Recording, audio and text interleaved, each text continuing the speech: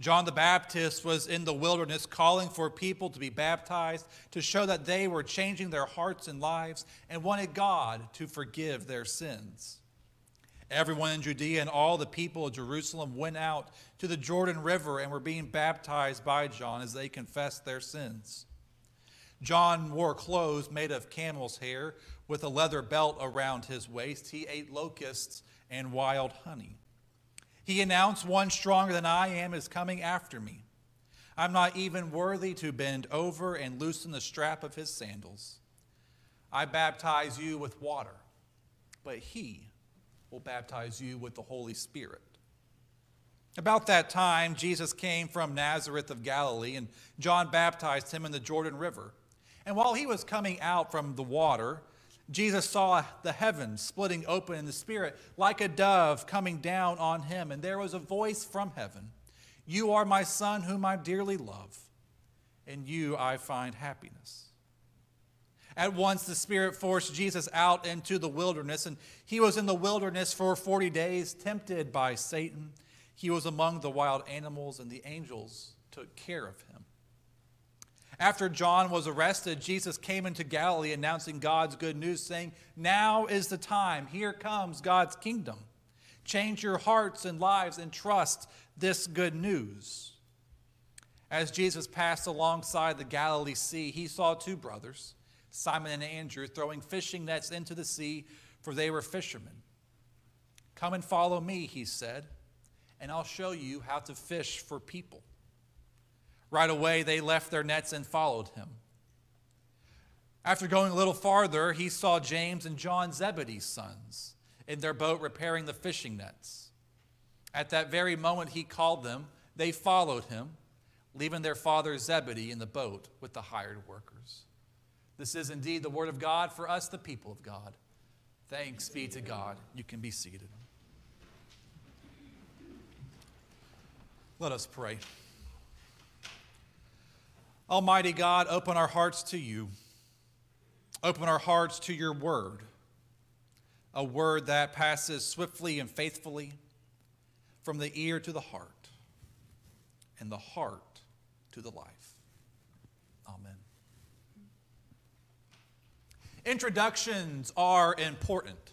They set the tone for what you're about to listen to, read, or to watch. They should captivate your interest and reel you into what's about to unfold. They set the stage for the action that's about to follow. And good introductions, unlike this one, clue you in on the major themes and messages of what you're reading, listening to, or watching. They point us to the overall message of what we are taking in, the themes that will appear throughout. I say all of this morning, for we just read Mark's introduction to his gospel. Because this morning you are kicking off a new sermon series titled Mark My Words, the original gospel. From now, and I think, Andrew, till about Easter, you all will be going through the Gospel of Mark and exploring the life and ministry of Jesus according to the Gospel of Mark, which is the oldest and shortest of the four Gospels. And through this series, you will witness Jesus' baptism, see his miracles, hear his stories, journey with Jesus to the cross, and share in the good news of the resurrection. You will engage in the unfolding story of Jesus from Nazareth of Galilee and be challenged to believe that neither demonic powers nor brutal rulers can ultimately triumph over Jesus or over you. We kick off this series with Mark's introduction, which is centered around Jesus' baptism. And it's a quite different introduction than the other three Gospels. Matthew and Luke's Gospel start off with the stories centered around Jesus' birth and all the events that surround his birth, which we celebrated and read together over the last month or so. And then John begins with a grand prologue. In the beginning was the Word, and the Word was with God, and the Word was God. But Mark Mark hits the ground running. He gives us one quick verse introduction to the gospel, the beginning of the good news about Jesus Christ, God's Son. And boom, we're at John the Baptist and Jesus' baptism in the Jordan River. But nonetheless, this introduction to Mark's gospel provides crucial details about what the point is of Mark's gospels. It clues us into some main ideas that Mark will flesh out in the following 15 chapters. Now, I'm usually not the person that likes to give spoilers about TV shows or movies, but Andrew, forgive me, I can't help but spoiling the end of Mark's gospel for you all, in case you all don't know. Because in my opinion, along with some other biblical scholars, the climax of Mark's gospel is in chapter 15, as Jesus is hanging on the cross, and a Roman centurion proclaims, maybe in a mocking way, that this truly is God's Son. And as Jesus takes his last breath, the veil of the temple is torn. Now, I encourage you to continue to come to church and to hear all about the series now that I've given the climax and spoiler away. But if that's the climax of Mark's gospel, then how Mark introduces the gospel will set that stage. For our climax in today's passage is in verse 11, when a voice from the heaven proclaims to Jesus, "You are my Son, the beloved. With you I am well pleased." And as John baptizes Jesus and Jesus comes up out of the water, the heavens split open and a dove like the Spirit came upon Jesus. Similar things happening at the beginning of Mark's gospel and the end of Mark's gospel. Mark wants people to know who Jesus is right from the jump. Mark wants his audience to know about Jesus' divine identity from the very beginning. Mark wants us to have insider information that the characters in his gospel don't have, which becomes painstakingly clear throughout the gospel. Mark wants us to see right from the beginning Christ's servant leadership with his identity as God's Son and what that means for our discipleship as a follower of God. And as Jesus is baptized, as he enters those waters of the Jordan River with John the Baptist next to him, Jesus identifies with us. He humbles himself into undergoing an earthly baptism, something he doesn't have to do as God's Son. And there the heavens open up to proclaim that God's kingdom is here now. It's a present reality. A dove like the Spirit descends upon Christ so that he can baptize with the Holy Spirit, so he can live into God's mission. In Jesus' baptism, the church is born, and Christ's faith washes over the entire earth. And so whenever we undergo our baptism, we become incorporated into Christ's baptism. We become incorporated into God's mighty acts of salvation. We become incorporated into Christ's and the church's mission. We are initiated into Christ's holy church, and we declare and we embody the reign of God. For we are baptized together with Christ and with each other. And so therefore, it's not surprising that the end of today's passage ends with Jesus calling the first disciples, because we are baptized together with Christ and we are baptized together with each other. And so after Jesus spends some time in the wilderness after his baptism, 40 days, Jesus hits the ground running, living into his baptism and inviting others to live into their shared baptism with him. And while Jesus can do anything he wants, he doesn't need us to do his amazing miracles that proclaim his identity, which again is evidenced by the disciples' lack of awareness in Mark. We know that God's preferred plan is to partner with us, to bring God's kingdom here on earth. For God partnered with Noah to build the ark. God partners with us, wants to partner with us to bring God's kingdom here on earth as it is in heaven, to proclaim that Jesus is God's Son, to proclaim the good news that the kingdom of God has come near. The heavens are torn open. In Jesus' baptism, the kingdom of God became a present reality in our world today. For the heavens were torn open and the Spirit descended upon Jesus. And for just a brief moment, there was no way to distinguish between the kingdom of God and the earthly life of wilderness, anguish, and pain there at the Jordan River. No distinction. The heavens had ripped open. The kingdom of God had come near. And today, I wonder if the heavens are ripped open with the kingdom of God coming down in the midst of our wilderness, pain, and anguish. Or are the heavens sealed and silent? I think for many, they feel as if the heavens are sealed and silent, no trace of the kingdom of God, the reality of Christ in their lives.